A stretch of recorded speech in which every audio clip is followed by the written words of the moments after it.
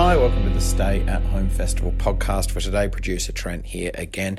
Today's episode is the morning show again, hosted by Robin Ince and Josie Long. Our guests today were Stephen Merchant, Les Dennis and Miles Hunt. We had a chat to all three of them. Les and Steve talked about working together on extras and Life's Too Short. Miles played us a song as well. Robin's internet died at one point. It's all everything you've come to expect from this daily show at this point. So we hope you enjoy. Don't forget to go to cosmicshambles.com/stay-at-home to drop a tip in the tip jar for all of the artists and acts and venues that are really struggling right now and probably will be for some time to come. You can use PayPal on there. You can use your normal debit or credit card as well. If you've got a spare pound, we would really appreciate it. If you don't, that's fine.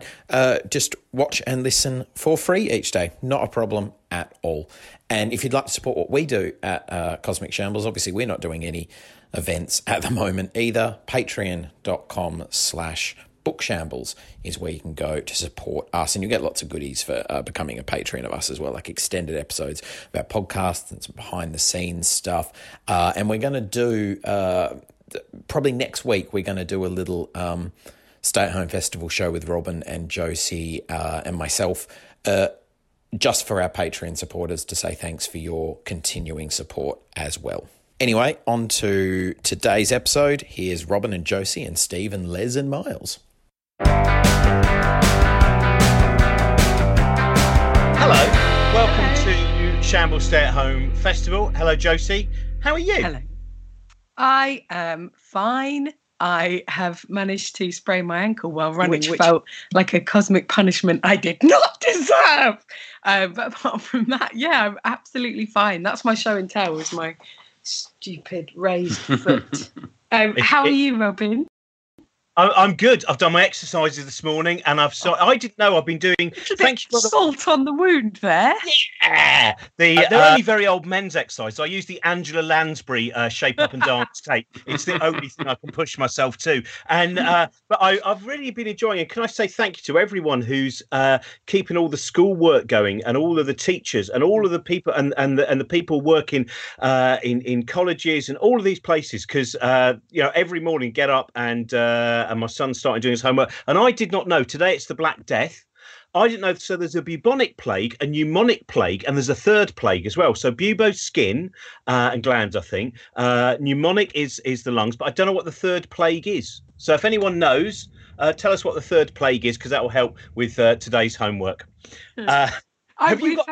Nursery have been sending little videos every day, and what's really funny is there are songs that they only sing at nursery that I didn't realise, and she'd been singing all these sort of songs, and I'd be like, what is that, what is this? And then suddenly seeing these videos, I was like, oh, this explains the last 3 months of my life. But they've been wonderful. Yeah. Oh yeah, because you haven't yet. Because the other day we were talking about monkey music, monkey music, monkey music time. Did it? And you didn't know anything about that, did you? You looked at me as if I was a fool, which is your normal look, obviously, at me. I look at you in absolute awe. Should we do the show and tell? Have you got something today for show? Oh, that's it. You've done it, haven't you? You've shown your injury. Yeah.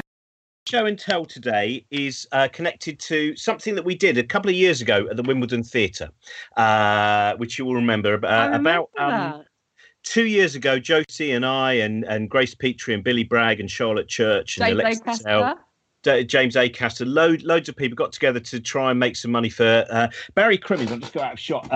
Barry Crimmins, a great American comedian, really important. This is his book, They Never Shake Hands with a War Criminal. Won the Mark Twain Prize and various other things. And his wife Helen was very ill at the time, and because they're based in America, health costs were absolutely enormous. So we did a benefit. And then at Edinburgh that year, we did a show just kind of in memory of Barry, because unfortunately then at the beginning of that year, Barry died. And Helen gave me, this is my show and tell, it's such a lovely thing. And this is, she gave me, I don't know, you probably won't really be able to see this, but while we were there, This is a letter from Howard Zinn, a great historian and an activist who wrote this book here and many other books. You Can't Be Neutral on a Moving Train, which is also a documentary you can see. And it's just his letter of recommendation for Barry Crimmins. Barry Crimmins is hilariously funny, but more important, his humour comes out of a deep intelligence, an extraordinary understanding of the world around him, and an intense commitment to social justice. Howard Zinn. There we go. Wow. And underneath it, he's just written, "Dear Barry, I hope this is the kind of statement that will be useful to you. You can edit it as you like, Howard." And it's just such a lovely thing for her to give me. And I just wanted to mention that Helen's health has remained up and down. And if any of you can go, we'll put it up on the site, but go and look at Helen Crimmins' work. Helen is also a great photographer, really wonderful photographs, and go and look at her site. I think it's just helencrimmins.com if I've got that wrong. Anyway, Trent will put that up, and find out about her work and donate to her if you can, and buy her stuff because she could really do with the help. So I wanted to mention that as well, because yesterday, after the applause for the National Health Service, there are many reasons to love it and to support those people and to find out what is going. The way that you can support people, and one of those stories that tells how important it is the story of Helen and Barry and their battle in a country which doesn't have a National Health Service. So that is my show and tell for the day. That's true. It was a great night, wasn't it? Such a lovely. It was a great night. What was exciting was we were on Skype or FaceTime with them, and they were at the side of the stage, weren't they? So you could sort of turn around and be like, "Hi." While you were doing it, which felt very cool. They were sat on a sofa in Indiana, and every now and again, Billy Bragg would play a song directly down into the love. Joined today, we have three wonderful guests. We have Miles Hunt, we have Les Dennis, and we have, first of all, Stephen Merchant. So, hello, good morning, Stephen. Good morning, Stephen Merchant. Hi, guys. All right, how are you? Yeah, good. Now, you... the last time, we'll start straight off with a show and tell with you, because the last time we had you on, years and years ago, it was a different kind of podcast then. Your show, Condiments, wasn't it? It was some saucy condiments, thank you. Yeah, it was some saucy condiments, thank you. Yes, it was something I'd picked up on my travels. I think I was in, where was I? I was in somewhere in Europe. And it was Amsterdam, wasn't it? Was it Amsterdam? That sounds right. Yes, and yes, there was a set of sort of novelty salt and pepper shakers, both shaped like penises, but they were also sort of emblazoned with windmills and other kind of. Oh, lovely! Very tasteful. It was classy, and it's the perfect memento, Amsterdam, because it sort of it combined its wonderful heritage and also giant penises. Which is something I associate with Amsterdam. But at this time, I'm actually torn, because I was thinking of going one way with my show and tell, but now that you've just shared a letter, I thought maybe I'd share you a letter I have framed in my office. I know I don't know if you're trying to avoid foul language, and this is mild bad language, but this is an actual email that was sent. I used to do a radio show on BBC Six Music, and for a while there was a TV commercial which had people kind of looking bored and idle at the weekend, lots of shots of different people, that kind of staged. And then it would sort of, if you need something to do on a Sunday, Anyway, so this was an email that was sent to us, which I've had subsequently framed. And I'm not making any of this up. And when I raise my voice, that's because those sections are in bold on the email. Hello, I am writing about the trailer, or shall we say commercial, in between programmes for Stephen Merchant's 3 p.m. show on Six Music, the BBC radio commercial on TV, the one showing bored people. It shows them doing things like playing with peas, etc. It shows one of them with chopsticks taking a piece of dirt that accumulates in your stomach and picking it with the chopsticks. I thought that this was disgusting, filthy and revolting. It just shows what a total piece of shit people like you are, and what complete pieces of shit work at BBC Radio. Whoever produced that is not even worth a piece of shit. People are trying to relax. What an uneducated little shit-get, lost you little piece of slime, you worthless crap. I hope you rot in alcohol and drug abuse. Rot in binge drinking. Just rot in binge drinking. Which is a particularly interesting way of sort of damning you, isn't it? Because I always associate binge drinking with sort of like a fun, boozy weekend. Yeah. The idea that you sort of, I've had a good weekend, but then died. Is it signed up? Quite often those are signed off by a formal, cheery way, like, as ever, yours faithfully. That's right, yes. Yeah, but I don't think anyone set out to cause offence. But yeah, so anyway, while I'm in lockdown, I find that I may indeed rot in binge drinking. There's very little else to do. That reminded me of, I remember years ago, again, very early on, before The Office, probably, and Ricky had to do some little kind of weird interstitial adverts for Radio 1. I think about Revision, something like that. And I remember there was one with you and Ricky, and it was on the Chris Moyles show. And afterwards, Chris Moyles came straight back and he went, 2 words for that: hail and pace. So I don't know whatever happened to you two. But, I know. Can I say that? I'm galled by that. By big Moyles. Well, he absolutely. Oh, hang on. What have you got me a cup of tea? Sorry. Oh. This is real, isn't it, Steve? You see? It is. We are keeping it real here. I wanted to say about the time when you and Robin and Ricky and Jimmy Carr did a show in Edinburgh. What year was that? Was that 2001?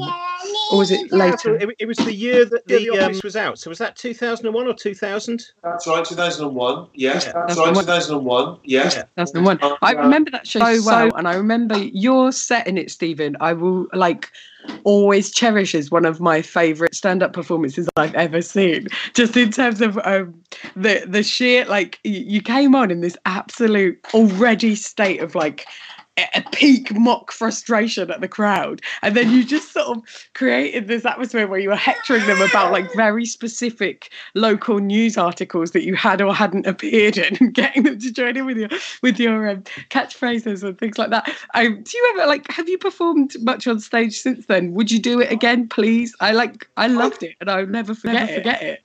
The joke of that act was that this was before I'd ever done any TV stuff or anything, so no one knew who I was. And the joke was me as a sort of angry and entitled comedian from the West Country who would whenever I did gigs, I was immediately frustrated that other people hadn't heard of me. I didn't think I was getting the level of respect I deserved. And as you say, I would kind of read out, mock newspaper articles, which appeared to be glowing reviews, but actually I'd written them in such a way that they were actually damning reviews. Misinterpreted. And it would end with me sort of ranting at the audience, and then the most fun I would have is I would storm off into the wings, just let the stage go quiet, just leave the microphone standing on the stage, and then after a beat come back in and just sort of embarrassingly walk back to the mic and go, "You can't get out that way." Yeah.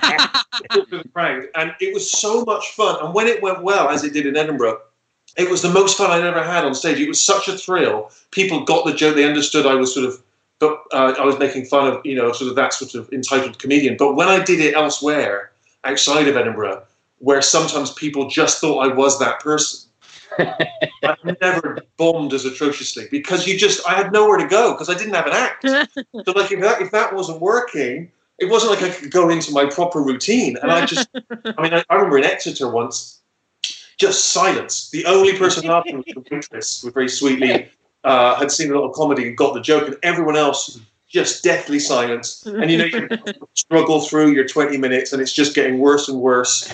And, someone actually shouted "taxi for the comedian," which I thought was just a sort of myth. And I remember phoning my agent, I'm never going to gig again. I cannot. This was just the worst. And I thought it was because I was from Bristol and I was playing in Exeter. And I felt like I wasn't far enough away from Bristol, maybe, for the joke to work. And then I went down to Cornwall and did a gig there, and it went great. So maybe that is right. The closer I am to Bristol, it's like my kryptonite, my superpowers go. But I tried to do that act once I'd become well known, and people just, why are you being so mean? But you found a great way of doing that, because I mean, one thing I found that when it did work, and I only ever saw it badly, was you were impossible to follow, because it basically was this example of someone, you know, showing the vile, festering ego of stand-up comics. So you would reveal this on stage, and then a comic would go, "Hey everyone, how you doing?" And they think, "I can see your festering ego. The man before you has revealed the ugly truth of this entire profession." But it was funny because when I did subsequently go back to stand up, Josie, some years later, having been on TV, and I realized I had to sort of start from scratch in a way, because I had that act, but I couldn't do it anymore. It didn't work.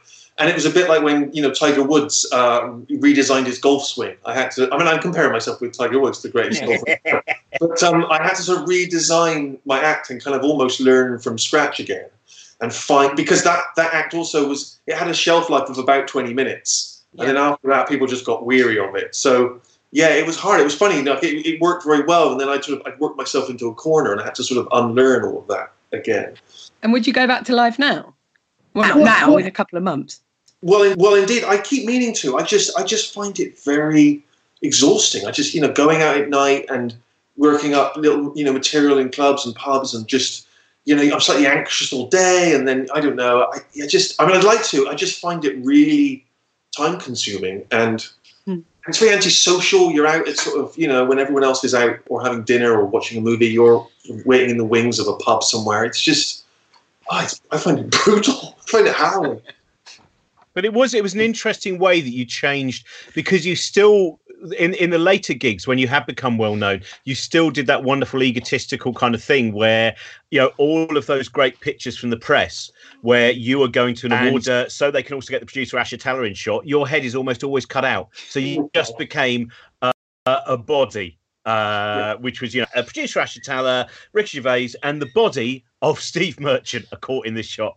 That's right. But it's funny, that's right, but it's funny because even though I could keep elements of that, but I had to temper it, because I found when I went back to stand up, I realised that you know, if someone kind of heckled or was rude, I think my default was to lash out and be quite aggressive in a comeback, and I realised people didn't like that. I think maybe they saw me as quite a friendly, avuncular type, and I was suddenly kind of, they were like, "Oh, we don't like that." So even in my sort of put downs, I had to be gentler, and it was weird. As I say, it was like redesigning the whole thing.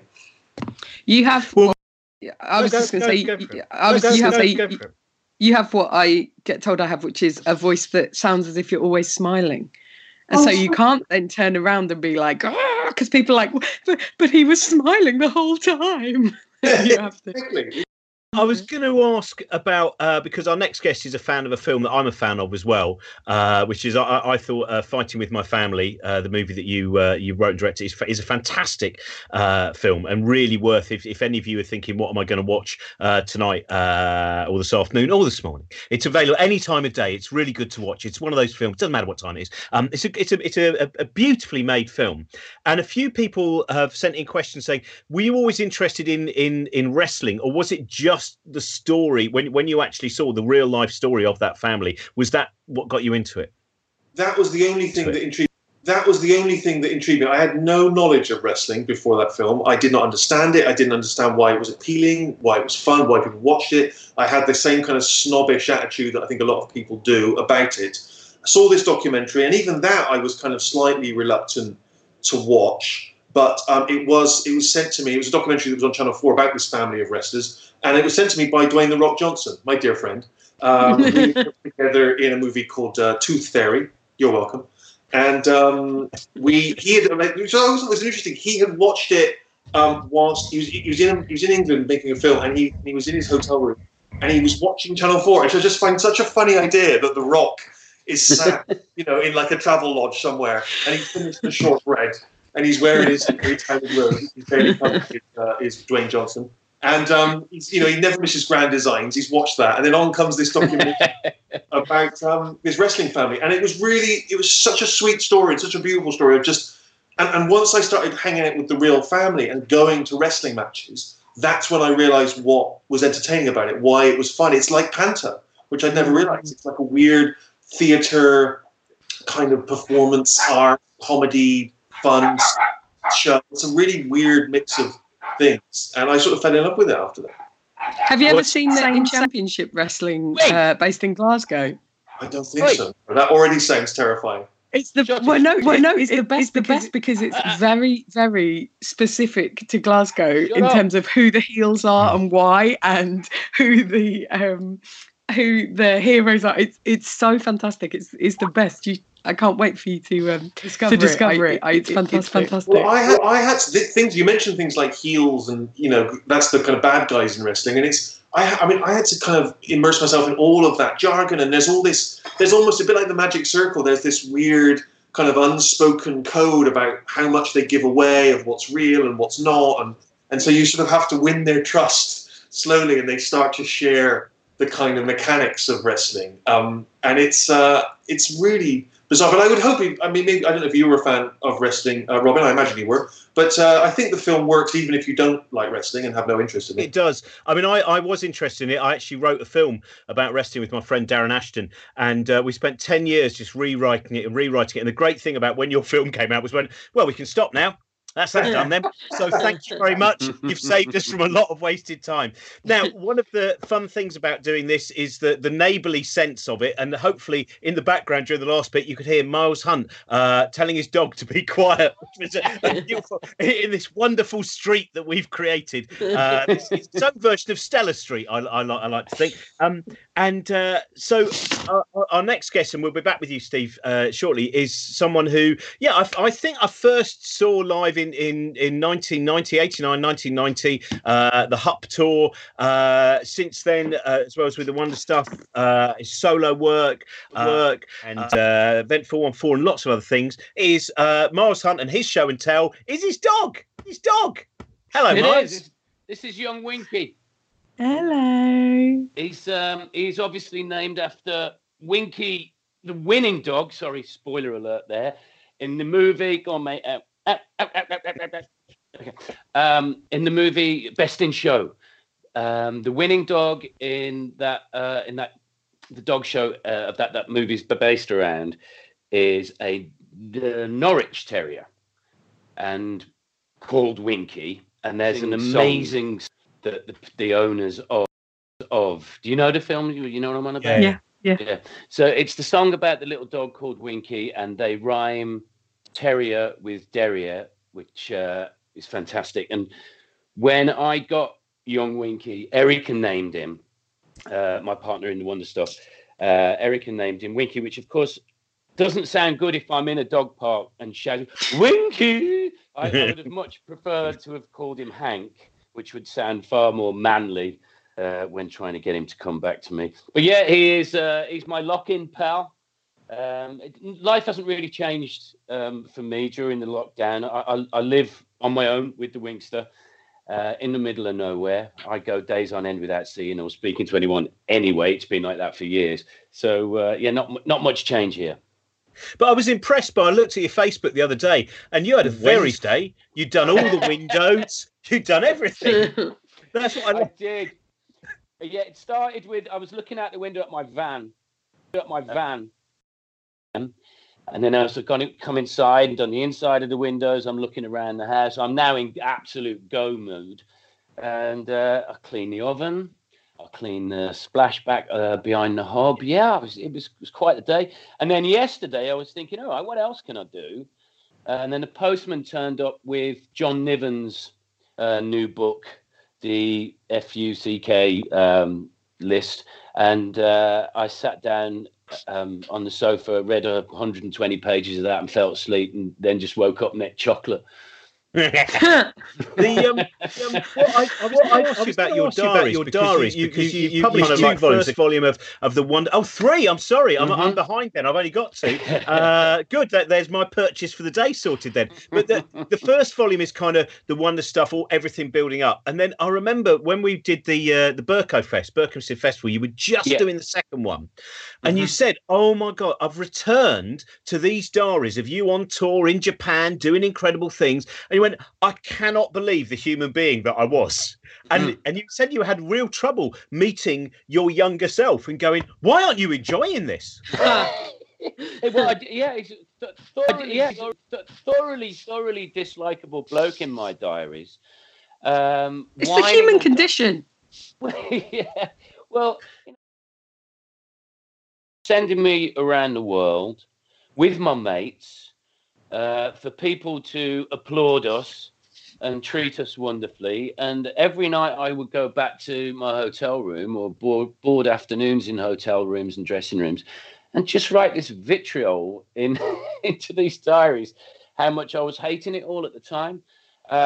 So I locked them away and then came up with the idea probably 6-7 years ago now that maybe it's time to read those diaries and see if there's a book in any of them. And I was actually delighted that I no longer feel like the guy that wrote those diaries, because it then gave me the opportunity to argue with him from my sort of contemporary point, which I think is actually, without blowing my own trumpet, is the strength of the books. Is that I have little attacks at myself, my former self, and it made me I didn't expect the experience to be cathartic.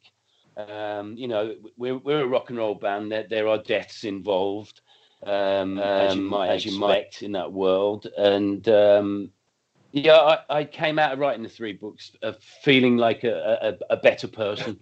Certainly better than the guy that wrote the diaries, anyway. Yeah, it's like a lovely long version of The Big Issue. Every week has that letter to my young. And also, just quickly mention to everyone as well that, of course, at the moment, Big Issue sellers, this is like an impossible time for them, and you can go and subscribe to The Big Issue. If you subscribe to The Big Issue, you can subscribe for 3 months, 6 months, whatever. It means that Big Issue sellers can, they will get money. So just quickly mention that. That's really cool. I didn't know about that. Yeah, you can just subscribe. Just go to the Big Issue page and do that. You have a new album. Well, your album's been out for a few months now, actually. Was it the autumn the album came out? I'm trying to think when the last one was out. Came out in November. I think. Yeah, or late October, yeah. And where's the best place for people to go in at the moment? If you go to, if you want a physical copy, you go to thewonderstuff.co.uk. There is a link to our online shop, or it is streamable in the usual places. Thank you. Are you going to play us a song, Miles? I've never really worked with it. This is great. By the way, this morning I'd never mentioned it, Miles.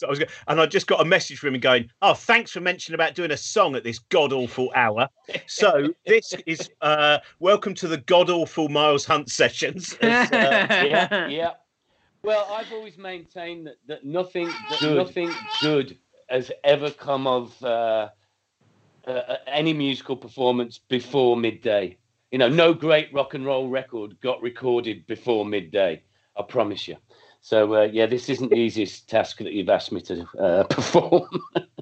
So is it now? You want me to do it now? If that's okay, yeah. Or we can come back if you want. We can come back and do it. Whatever.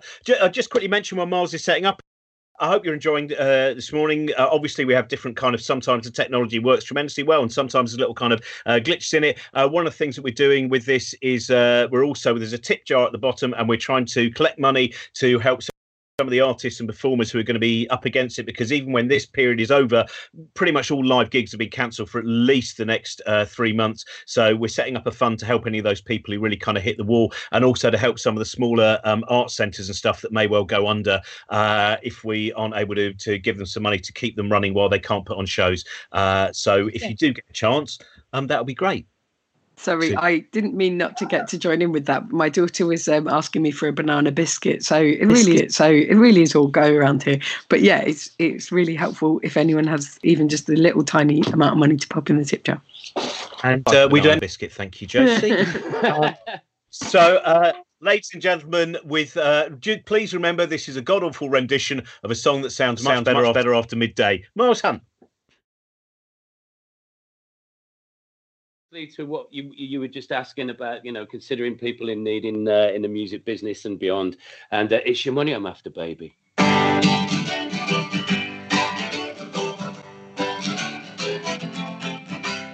Don't give me love, oh no, none of that stuff, 'cause it's your money I'm after, baby.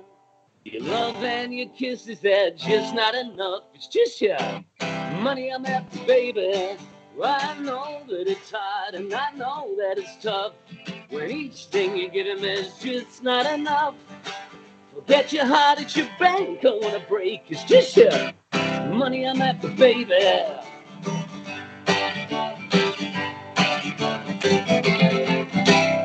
Heavens above all, no, I'm not in love. It's just your money I'm after, baby. I think I've sang the same verse into yeah, whatever.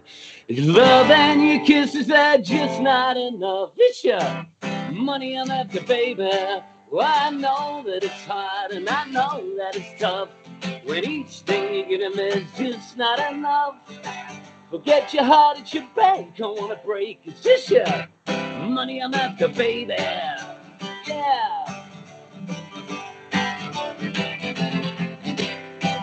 I'm in love with myself and nobody else. I'm in love with myself. I'm in love with myself and nobody else. I'm in love with myself.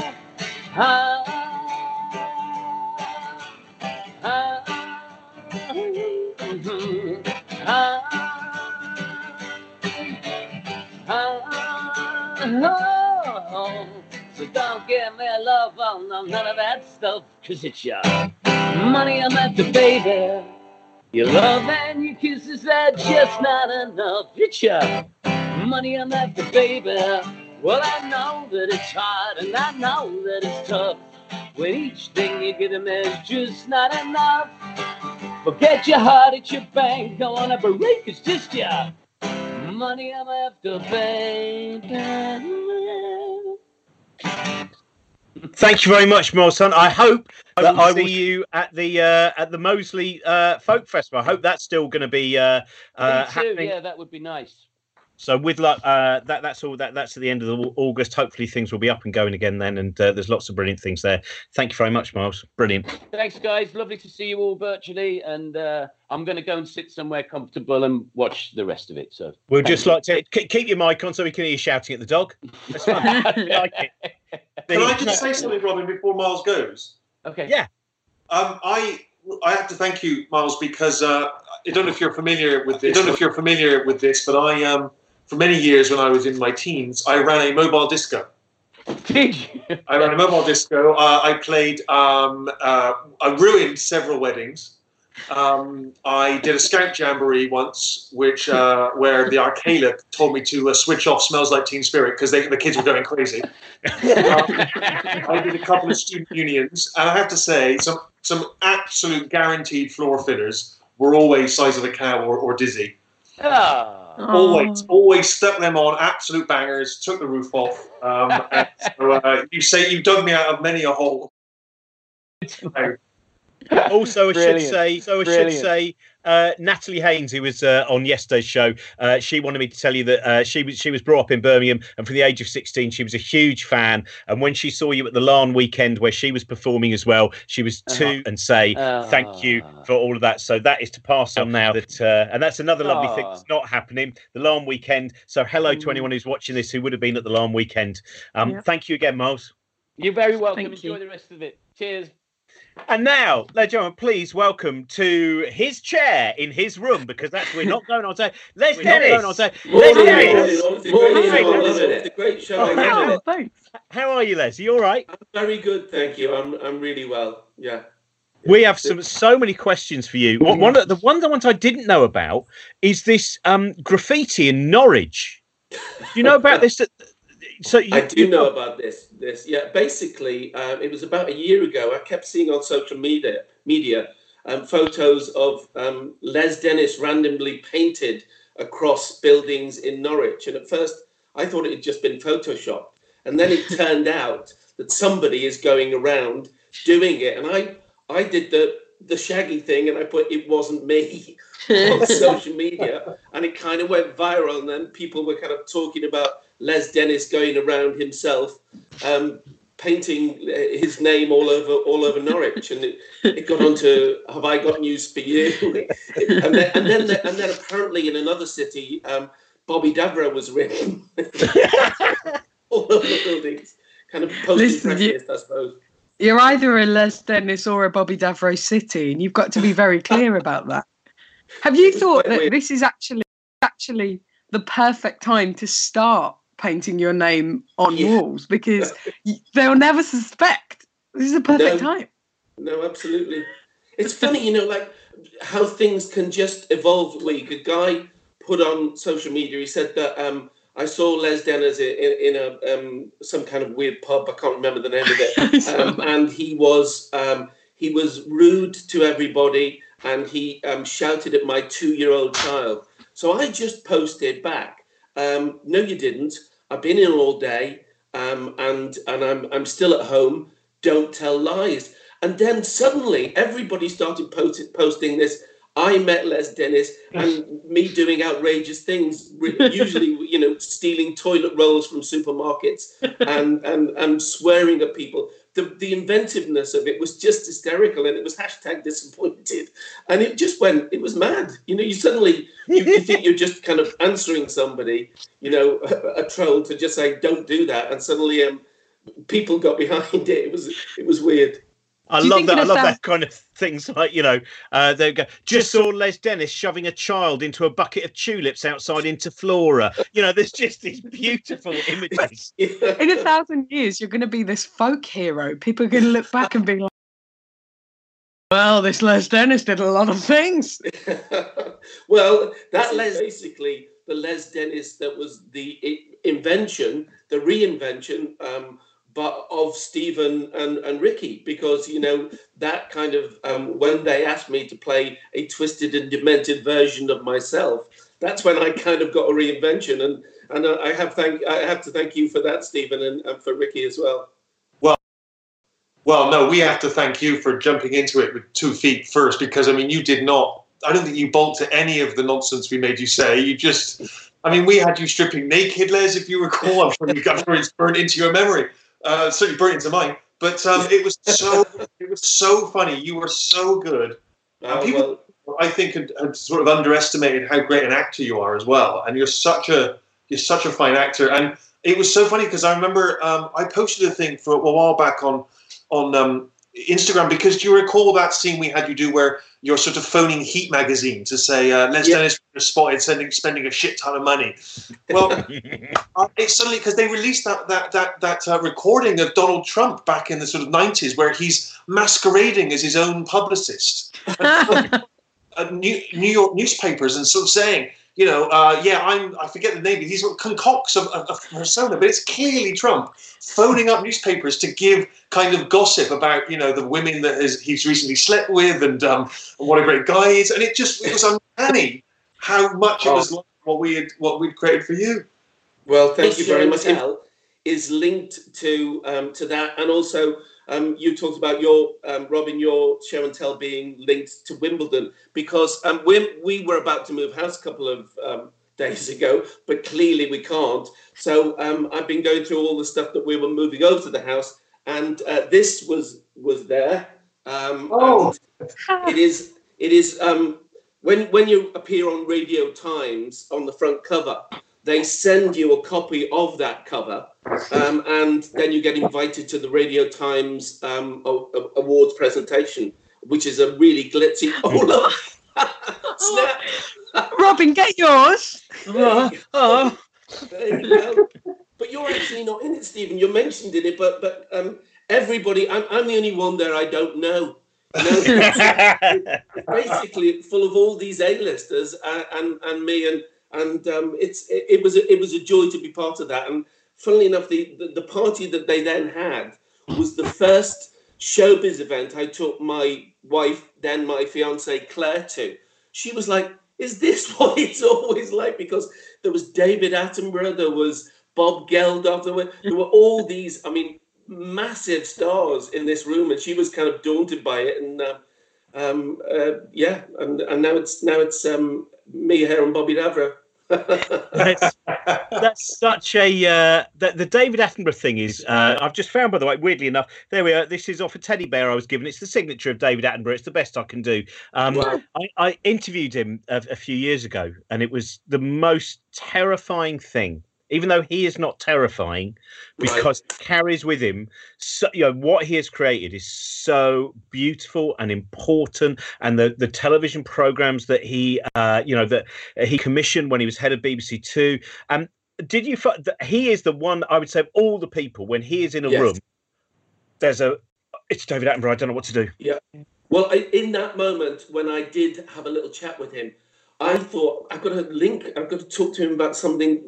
And I thought, we've got this in common. I said, I've been working in Bristol recently, and they've been sending the driver that is usually your driver for me.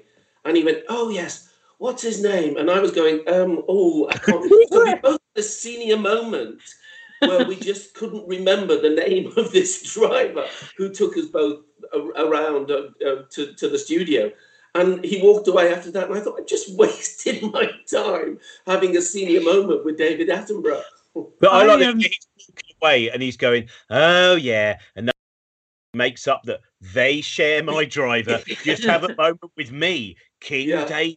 Oh, I did a recording for a day with Tim Berners-Lee, and I wasted so much of our time together where we both had a chat about yoga versus Pilates.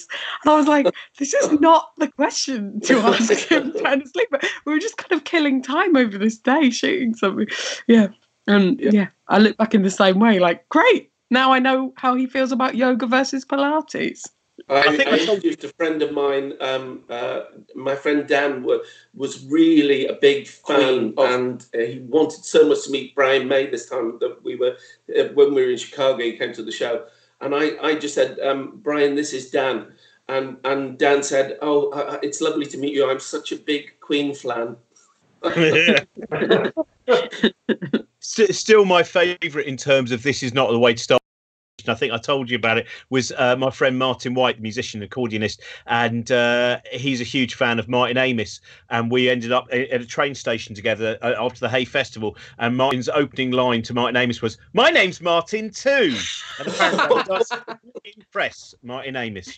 I've got loads of questions for you. This is for you and Steve. Last time I saw Steve was in January doing the Slapstick Festival, where we were talking about Laurel and Hardy, and Leanne would like to know that she's only so far seen the Laurel and Hardy movie with Steve Coogan, which she loved.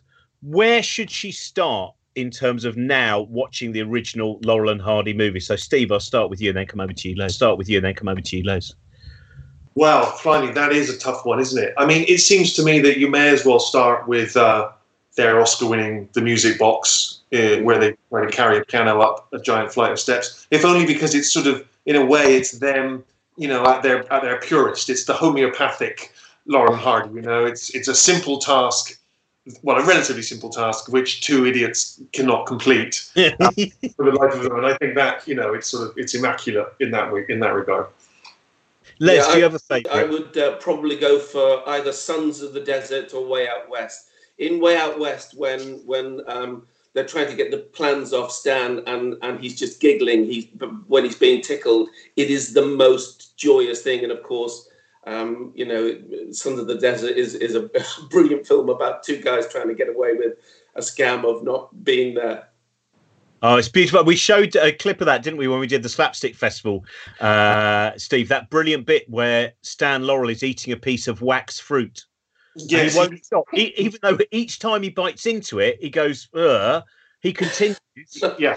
He just falls down every time. That's what's so lovely. He knows there's something amiss. He knows it doesn't taste like a real apple, but he's not going to give up. He started now. It's the human condition. That's right. I love the moment when the roof and it's raining, and Ollie says, "I'm going to tell your wife you've been smoking," and Stan just sits there and looks fearful and just goes, "Would you?" Every time I hear that, would you? I can't not laugh. It's beautiful. Speaking of comedy greats, can I just apologise to Les, because I still have a copy of a Bob Hope biography which he lent me, which I've yet to return. So I apologise. No, not at all. Keep it, please. This is such a perfect forum for this, and That's a perfect thing to ask over this show. I had a lovely time. There's a lovely second-hand bookshop just near Marylebone Station, and I went looking for a biography the other day, and the man went, "I think we might," and he crouched down into this corner, and he went, "You're probably wondering why I'm crouching down in this corner, but we got some of Dennis Norden's old books from his house, so they might be here." And I didn't need another copy of John Le Mesureur's autobiography, Jobbing Actor, but I did because it was Dennis Norden's. And if people think I'm a hoarder.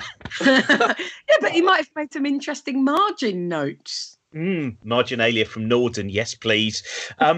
You've got some. Have you got some? Did you manage to get the questions that we've got loads of audience questions? I did. Hang on, let me come back to them. I've been looking through them to see if there's any that I really love. Well,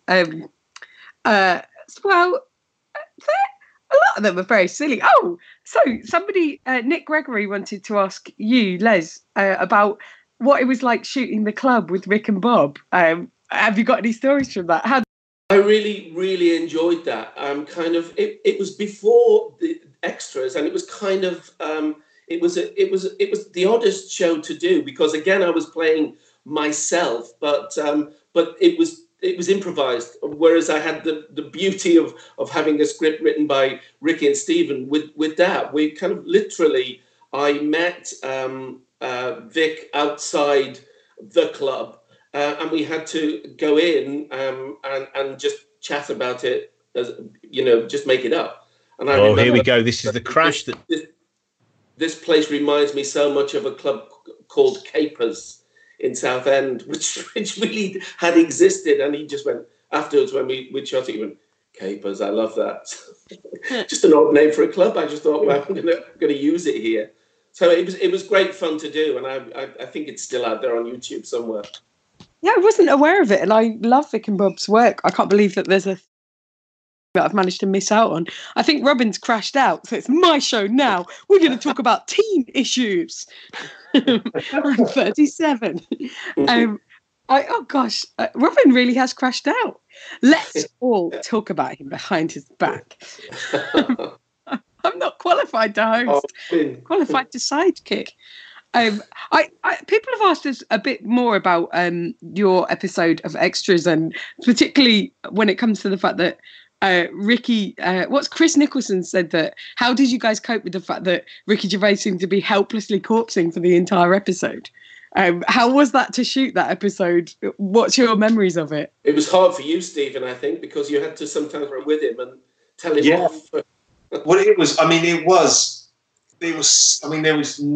non-stop corpsing in that. I mean, particularly when you're nude in a changing room. That was nigh on impossible to get through. You in the pub sharing your kind of heartfelt emotions with him. I mean, it was monstrous all the way through, just getting it done.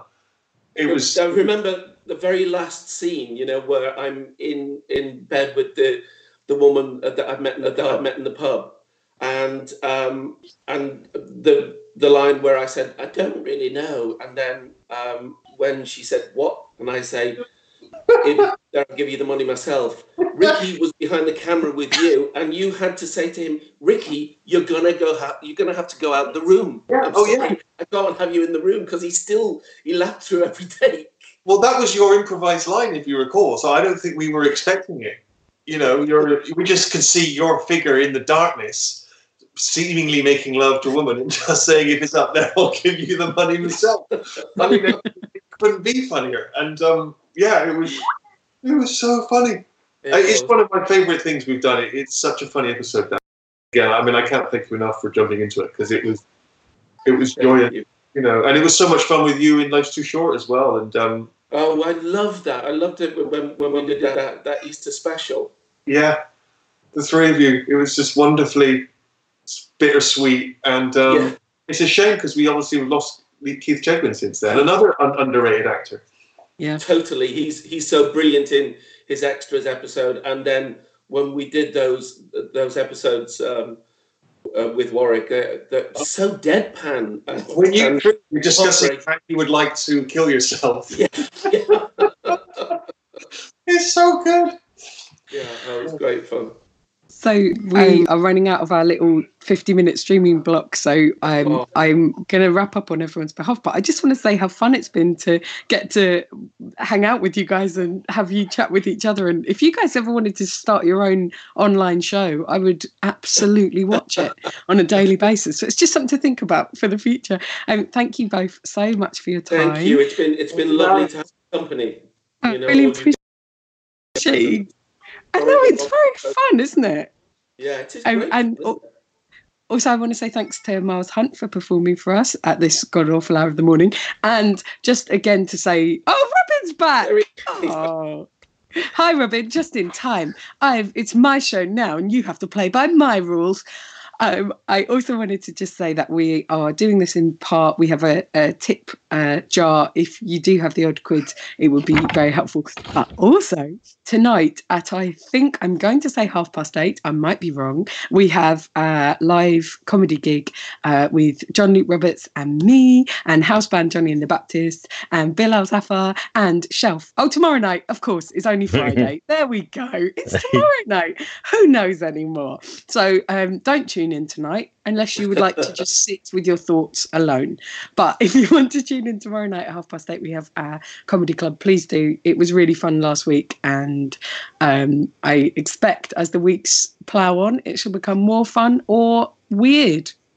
So treat yourself. Robin, how was your time on your own? I had a really nice time. Do you know what? It's the first I've finally felt isolated. In the 3 minutes, it was lovely, but I'm not going to do it again. And the thanks very much to everyone. I'm sure you probably said that anyway, but I was also going to say midday on Sunday, we're doing another science Q&A. If you have any questions from your kids, questions with homework problems that you've... Oh, by the way, James sent in the third kind of plague is septicemic plague. So pneumonic, bubonic, and septicemic plague. Thank you very much, James. I'll now go back down and do my son's homework with him. But yeah, 12 o'clock on Sunday, midday. We've got Brian Green, Brian Cox and Helen Chersky. Any of your science questions, send them to us in any way you can. We've got an email and we've got, Facebook, Twitter, whatever it is. And we'll ask those at midday. But thank you very much, Steve. And thank you, Les. And thank you, Josie. See you guys later. Thanks for listening. CosmicShambles.com/stay-at-home to leave a tip and check out the upcoming schedule. Patreon.com/bookshambles to support the Cosmic Shambles Network.